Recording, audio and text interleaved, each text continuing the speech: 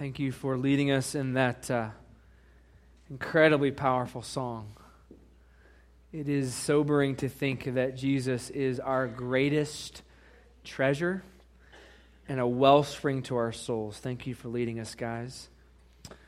If you have a copy of God's Word, please take it and turn to Philippians chapter 2. Philippians 2, verse 19.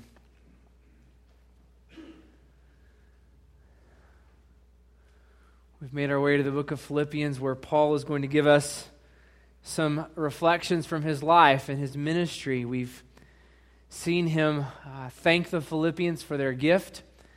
That's what this note really is. It's a thank you letter that he wrote to a church that he helped start, a church he cared very deeply about. We've seen Paul encourage the Philippians to unity through a humble service of one another. We saw Paul talk about how Jesus is the preeminent example of the kind of humble service we're to have of one another.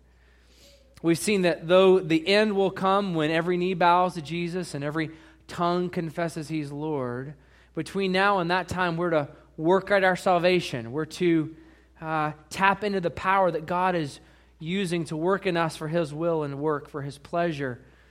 We're to obey and submit our lives to Him. But today, Paul's going to turn our attention to a little bit more about his ministry and about two key men that he's been working with as he's been ministering for the sake of the gospel. Now, one of the reasons I'm excited about this passage today is because I think it gives us a very good picture about the human element of the ministry of the life of Paul. I don't know about you, but sometimes I think it's easy to think that these people we read about were superhuman Christians, that they were extraordinary in their faith and they were special or set apart in some way. But actually what we find in this passage is a pretty normal kind of correspondence between the Apostle Paul and this church. It really shows us that he was really a real person. It's not that Paul and Timothy and Epaphroditus that we're about to read about were extraordinary people that had some special gifting. No, they were ordinary people just like you and me. But what we're going to see today is they've been captivated by an extraordinary Savior. And so as we watch these two men that Paul commends to the church at Philippi as examples, we will not only see that they're normal human beings just like you and I, saved by the grace of God, we will also see that there are some examples in their lives that Paul commends to you and I to consider as we walk with Christ today in 2017. So with all that in mind, would you please stand with me as we honor the reading of God's Word in Philippians chapter 2, verses 19 through 30. Philippians 2, verse 19, we read these words.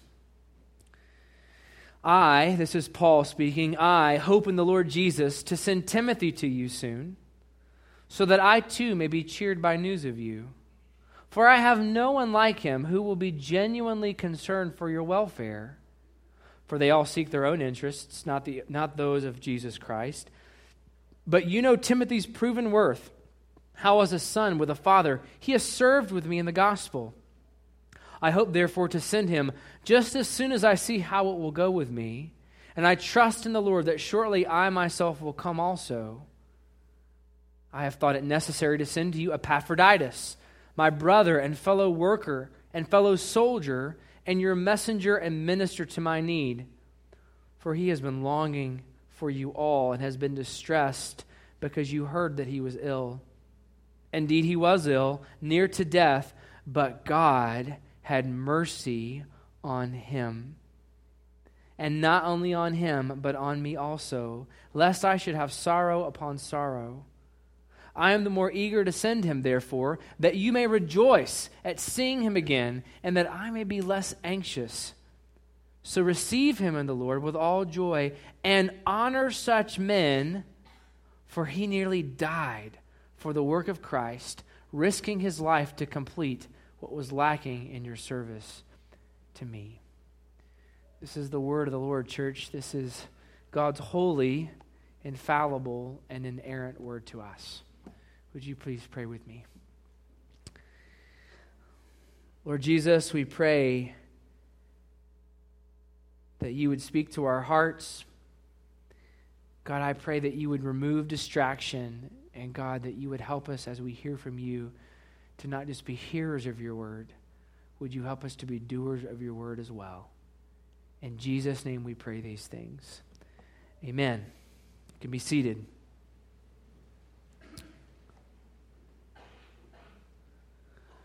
This passage is kind of, like I mentioned, giving us a window into the life and ministry of the Apostle Paul.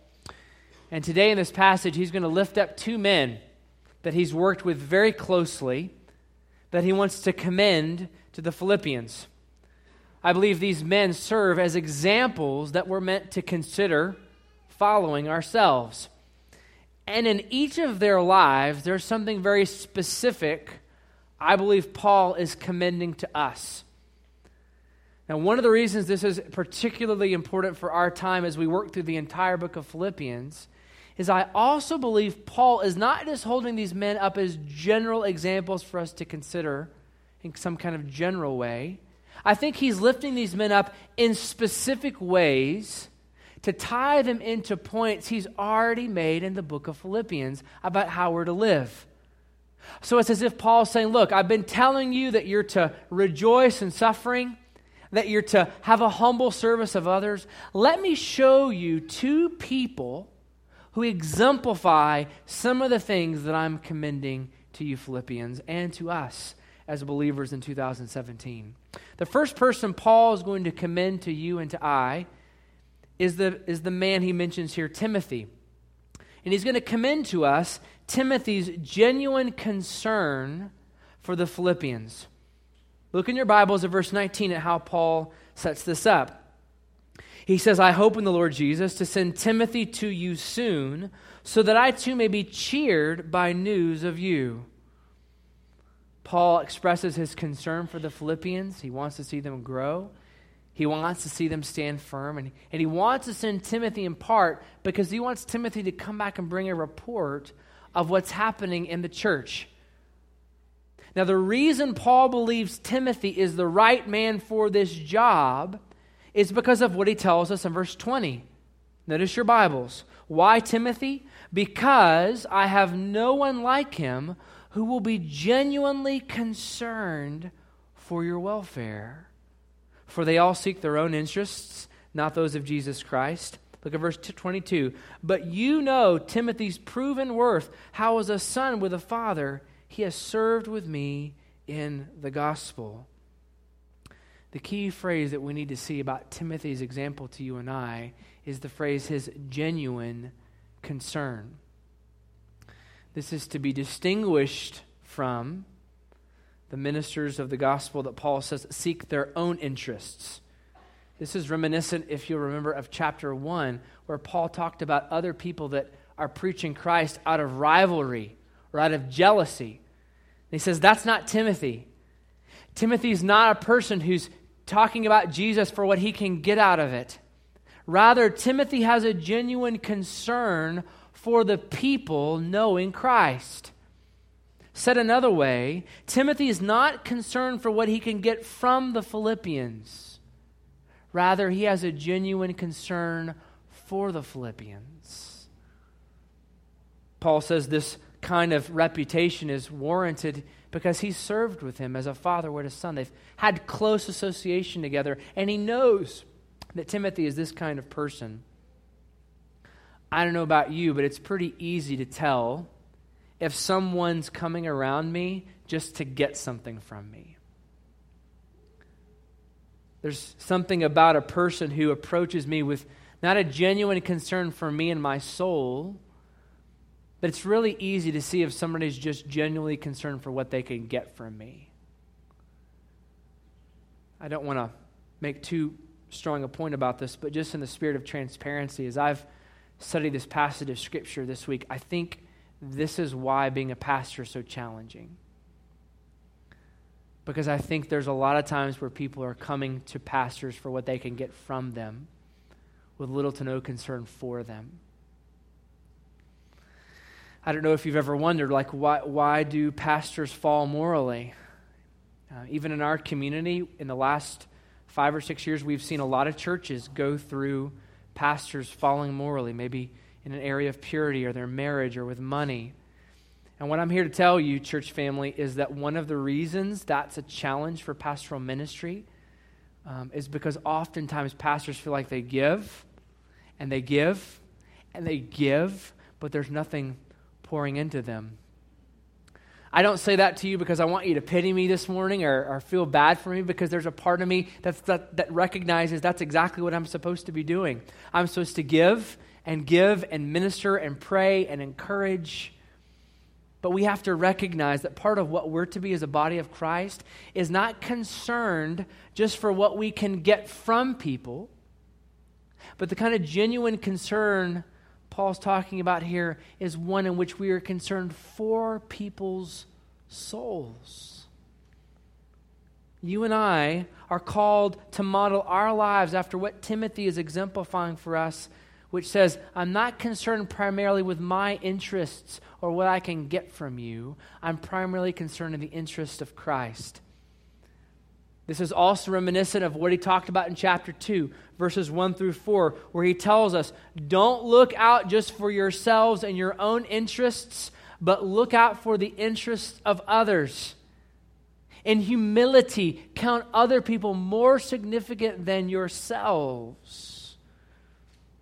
And this is what Timothy exemplifies for us. Now, that nature of that concern, that genuine concern is an interest in Jesus Christ. We get this through deduction, because look at verse 21. He says, for they all seek their own interests, not those of Jesus Christ. Now, what we can determine is there is an interest that we should have for Jesus in the life of people. In other words, a genuine concern looks like me being concerned genuinely for your standing with Jesus Christ. We're concerned for where people stand with Christ. This is one of the reasons why we talk every week here about having a Christ-centered identity and a Christ-centered influence. A genuine concern for somebody's soul means I'm genuinely concerned about them finding their identity in Jesus. That means their peace, their purpose, their sense of power, the pattern they're following in their lives, all come from Christ. It's a beautiful song Katie just sang to us, wasn't it? My worth is not in what I own. My value doesn't come from my stuff. My value is fixed to what Jesus has done for me. When we're genuinely concerned about someone, we're not concerned primarily for what they can do for us. We really care about where they stand with Christ. We care about also them developing an influence for Jesus, where they're serving others in the way Jesus has served us. Let me tell you why this is so important. When you and I embrace this kind of genuine concern for people, it frees us to love people deeply. The reason this genuine concern that Timothy exemplifies is so crucial for us is it frees me to really love people the way Jesus calls me to love them, in which I don't treat them like they're an ATM. You guys know what ATMs are? We still use those?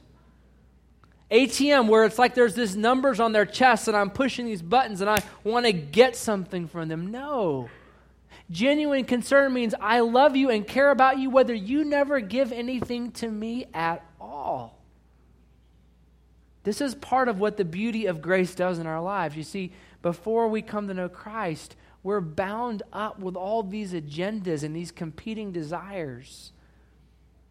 We're bound up with these conflicting modes of manipulation and cajoling because we want to get things from people, because before Christ, we think we're the main character. Before I come to know Jesus, people are just a means to me accomplishing what I want from my life.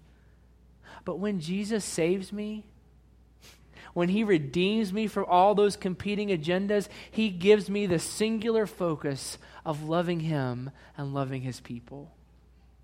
This is why in chapter 3, Paul's going to say, one thing I do, forgetting what is behind and pressing forward to what is ahead, I strive for the upward call of Christ. You and I, because of the grace of God, are freed to love people deeply because our concern is not for what we can get from them, because our concern is for their everlasting soul. So let me just ask you a question. Who are you genuinely concerned about today? Who are the people in your life you're not looking to get anything from? You just love them because you know Jesus frees you to love them that way. See, the reason oftentimes we think we need to get things from people is because we forget that we have all we need in Jesus. The reason I don't have to treat you like an ATM where I push buttons and get something from you is because what I have in Christ is an incredible treasure and a wellspring, like we sang about a minute ago. Who are those people in your life that you're genuinely concerned about? Maybe it's your kids. Those of you that are parents or grandparents, maybe you're concerned about your kids or your grandparents or your grandkids. It's late. You second service people catch me when I'm on the down ebb here. Your children or your grandchildren, I think is what I meant to say. Let me tell you why that's so important. It is so easy to think my kids exist for me. It is so easy for me to think my kids are here to elevate me, to make me look good through their academics or their athletics or their behavior, so that when they don't act right, notice I didn't say if they don't act right. I said when they don't. It's very easy to get incredibly frustrated with our children, isn't it? And the reason I can get frustrated with them is if I'm not careful, I'm frustrated at them because they're not giving me what they're supposed to give me. But when I recognize that I'm here for them, they're not here for me, I'm here to serve them and love them. When they get frustrated and angry and they act out, I see that not as a distraction, but I see it as an opportunity to speak into their little souls. We have one member of our family who will remain nameless, Seth, who he's like his dad. A lot of things come real easy to him. But when something doesn't come easy to him, he gets super frustrated. Anybody know what I'm talking about? They just get kind of frustrated, and we're doing piano now. We love piano. He's learning piano. It's going great. Zach's his teacher. It's fantastic. Zach's the greatest teacher in the whole world, by the way. But there are moments when I'm sitting there with Seth and we're talking about piano and he's getting frustrated. He's getting upset. It's very easy when I see him like that to go, do you know what kind of day I've had? Do you know what my life is like as a pastor? It's almost like I'm thinking in the back of my brain, he's waiting all day. He's been hatching this plot. At 5:45, I'm going to have a meltdown and blow up Dad's day, right? My child's not thinking that. He really is frustrated. His little soul is hurt or burdened or frustrated by what's going on. And when I respond to frustration with frustration, I act like he's here to give me something. But when I can get down on his eye level and say, buddy, let me talk to you about your heart and why you're doing this. Let's have a conversation about why you're acting. When I respond with gentleness rather than wrath, doesn't it turn away? A strong word. And so when I pour into my child that way, I'm realizing he's not here for me. I'm here to be genuinely concerned about his soul.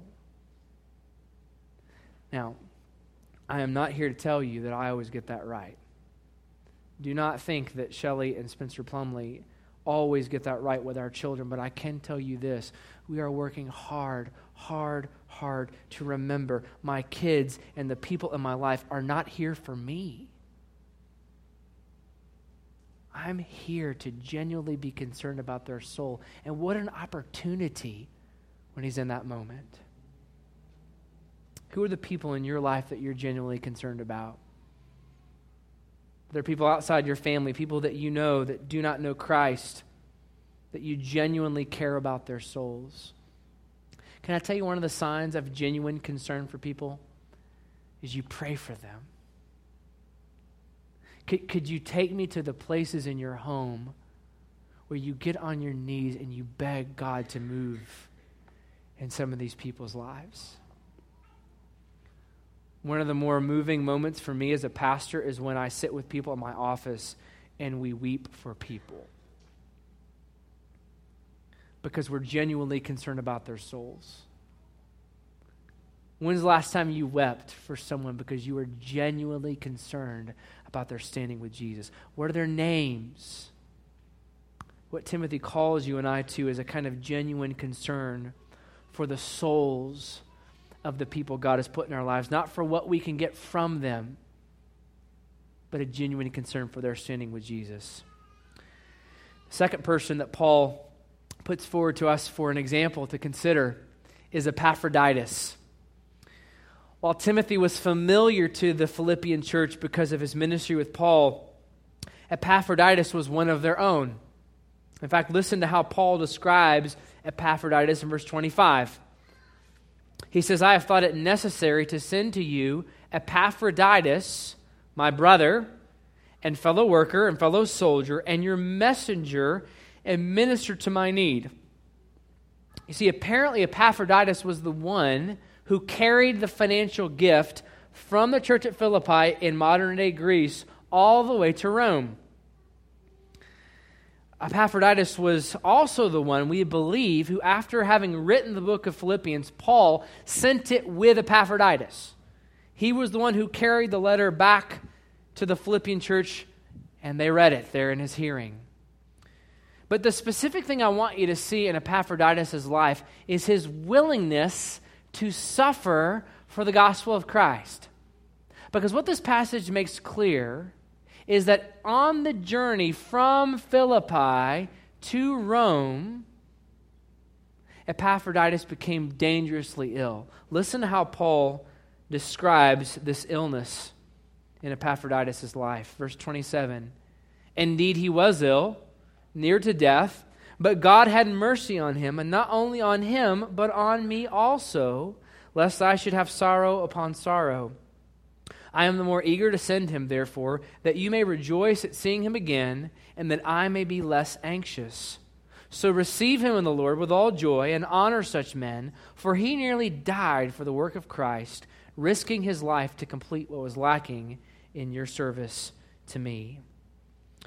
If Timothy's example was a genuine concern for their souls, the example Epaphroditus puts forward is a willingness to suffer and risk for the gospel of Jesus Christ.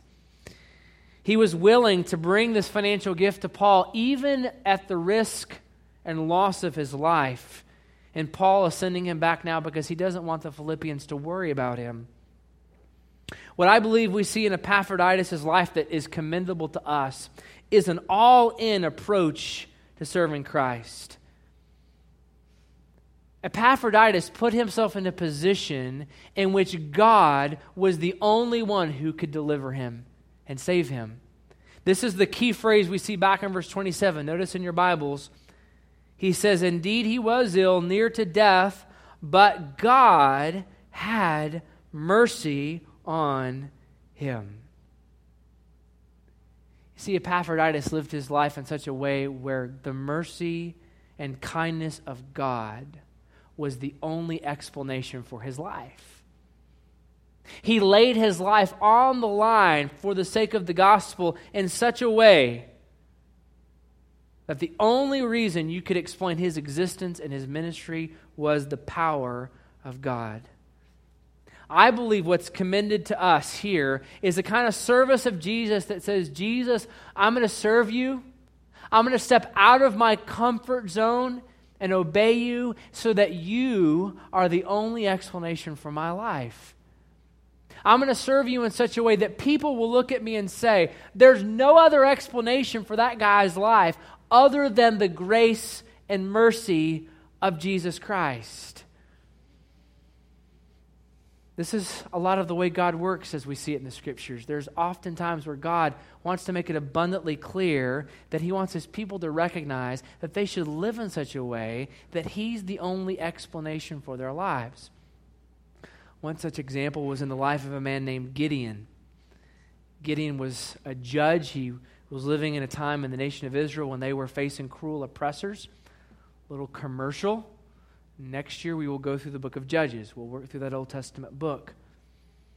God comes to Gideon and says to him, I want you to raise an army, and I want you to go and fight these cruel oppressors who numbered in the hundreds of thousands. Some of you may be familiar with the story because Gideon puts together a decent force, respectable group of people, 30-some-odd thousand soldiers. But God comes to him and says something pretty curious. He says, Gideon, you've got too many soldiers here. Now, at that moment, I'm no military strategist, but Gideon was facing 10-to-1 odds.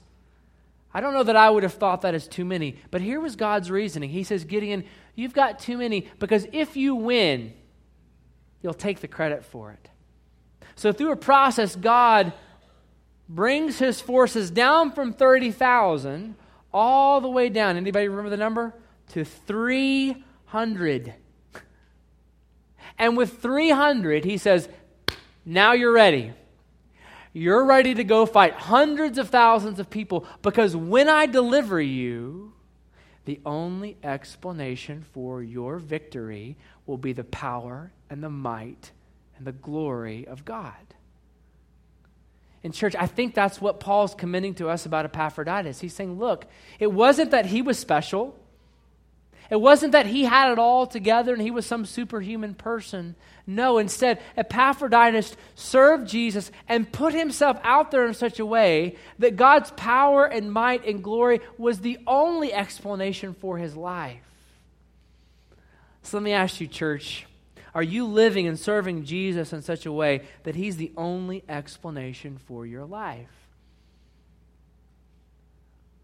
Are you serving him in such a way that people look and say, there is no other explanation for that person's life other than the grace and mercy of Christ? How about in your marriage? Those of you that are married. Is your relationship to your spouse reflecting the love of Christ in such a way that people look and say, there is no other explanation of those two people loving one another that much and in that way than Jesus Christ? He's the only reason they can do that. How about in your service in your church?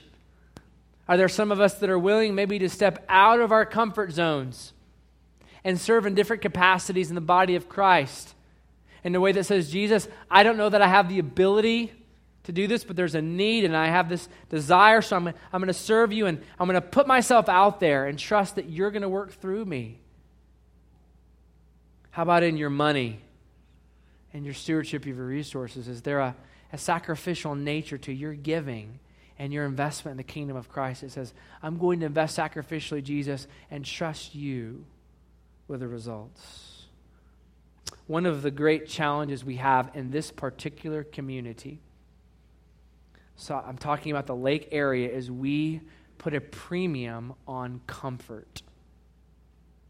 I don't know if it's the water we drive by every day or something that's in the air or just the general nature of the industry here, but it's very easy for comfort to kind of become the primary way we view the world. I make decisions of whether I will or won't do things based on what kind of imposition it's going to put in my life. And I just want you to understand what Jesus is calling us to through the example of Epaphroditus is a kind of service that says, I understand that conviction and comfort probably are not always going to go together. I understand that serving Jesus faithfully oftentimes is going to take me out of my comfort zone so that Jesus is the only explanation for my life. Now here's the question I want to close with this morning. Why is Paul doing this? Why is Paul lifting up these two men as examples? Because, he's already given us the best example in Jesus. Why spend time talking about Timothy and Epaphroditus?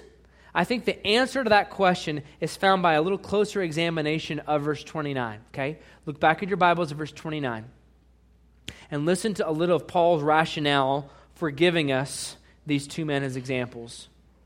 He's talking about Epaphroditus. He says, so receive Epaphroditus in the Lord with all joy and honor such men. Paul says and commends these men as examples worth following, and he even goes so far as to say, you should honor them. That is, you should give them a sense of value and esteem them because of their service to Christ. Now, let me be clear what I think is happening here. I don't think that he's robbing glory from God or trying to diminish the worship that God's due. Rather, he's acknowledging God's work in and through these men. He's carving out a role for God's use of Christ-like examples that we're to follow. You see, part of God's plan is to not only save and redeem us, but to redeem us in such a way that we serve as examples that other people could follow and see Jesus. This is why Paul and other places will say, follow me as I follow Christ. This is part of the redemptive work of God in repairing what's known as the image of God. In Genesis chapter 1, verses 26 through 27, the Bible says that God makes humanity in his image. Now that means a number of things. But one of the things that it emphasizes is that you and I are to be God's representatives, revealing his rule and reign in this world. You see, when Genesis 1 was written, in the kind of culture in which the Bible is written, they didn't have the geographical distinctives that we have now that separate one territory from another. You know, we have maps, we have globes. In my life group this morning, we talked about GPS. We've got these tools that help us make sense of where we are. But in the New Testament era, they didn't have those kinds of things. So the way you would tell where you were is by looking at what images or statues were there. You see, a king or a ruler would put images of himself in his realm, showing people who was in charge. So if you walked into a particular village, you wouldn't get your map out to try to figure out where you were. You would look around for images of who was in charge. This also showed up, by the way, on their money. On their coins would be a face or an image of the person whose realm you were in. And as you engaged in commerce and trade, it was meant to remind you you're under the rule and reign of this particular king. Now here's the point, church. You and I are meant to be redemptively images reminding people of Jesus' rule and reign in this world. You and I are meant to be reminders and markers as God repairs us, as God restores us from our sin. We're meant to show and reveal that Jesus is ruling and reigning in this world. What that means is that you and I are meant to be people, examples, like Timothy and Epaphroditus, that if people looked at us and followed us, they would find and see Jesus. And this is the idea that I want you to take home this morning, summing up this whole passage just in one statement. When believers are followed, people should find Jesus. When people follow us, if we could work it out where somebody followed you every moment of your entire day. Some of you that are moms know what that's like. Your kids do that every day. They followed you every moment of every day, could see you when nobody else sees what you're doing. That if they followed and tailed you and you were able to give a verbal explanation for the things that you were doing, it would point them to Christ. This makes sense in other areas of our lives, right? If I don't know where I'm going and I'm trying to find my way, one of the best ways I can get to my destination safely is to follow somebody who does know where they're going. I follow that person and they lead me to safety. I experienced this firsthand this past March when I had the privilege of going to the nation of Israel for 10 days. I was there for 10 days. I would highly commend that trip to all of you that know Christ, because there was something pretty powerful about just remembering that Jesus is a real person, that he really lived and walked this earth and died for us. But in one of the more acute moments, one of the, I would call it fun moments of the trip, you go to see the birthplace of Christ, where we think Jesus was born, the traditional site. But that site is in Palestinian-controlled territory. Now, I don't know how many of you are geopolitical experts, but it's not exactly a calm situation over there, okay? I felt safe the whole time I was there. I never felt threatened in any way. But when you go into Palestinian-controlled territory, you're on the bus, and your Israeli tour guide gets off, and you go through barbed wire and walls and this kind of checkpoint, and you pick up your Palestinian guide. And you have a new guide that takes you through that particular part of the Holy Land. When I got off the bus in Palestinian-controlled territory, you immediately feel out of place. I immediately felt out of place because as soon as I got off the bus, there was this blaring loud call to prayer coming from the Muslim mosques there, right? Typically, I don't hear that when I wake up in central Missouri. But that's one of the first things I heard when I got off the bus. I didn't have a map. I wasn't going to pay for the data to use my GPS because it was crazy expensive over there. And so the only thing I had to make sure I got from the bus to the site we were going to and back was my guide. And I don't know if you've seen guides, they have these little flags, right, where you can look and follow them so you don't get lost. And so that's what I did. Our group followed this person, and sure enough, she led us safely from our bus all the way to the traditional site where we believe Jesus was born and back very safely. It was an incredible experience. Now here's my point in mentioning that story. We are meant to be guides for people in this world. We're meant to be guides, just like that tour guide who's leading people through our example, through our words, to Christ. Our lives are meant to be this huge flashing sign that point people to Christ. So here's the question I want to ask you. If someone followed you, would they find Jesus? If someone followed your life and you were able to give some explanation, because the gospel always requires words, if you were able to give that explanation, would they see Christ? One of the benefits we have as a church is Jesus left for us a process to help us stay on course. And one of the tools in that process was a meal that we observed called the Lord's Supper.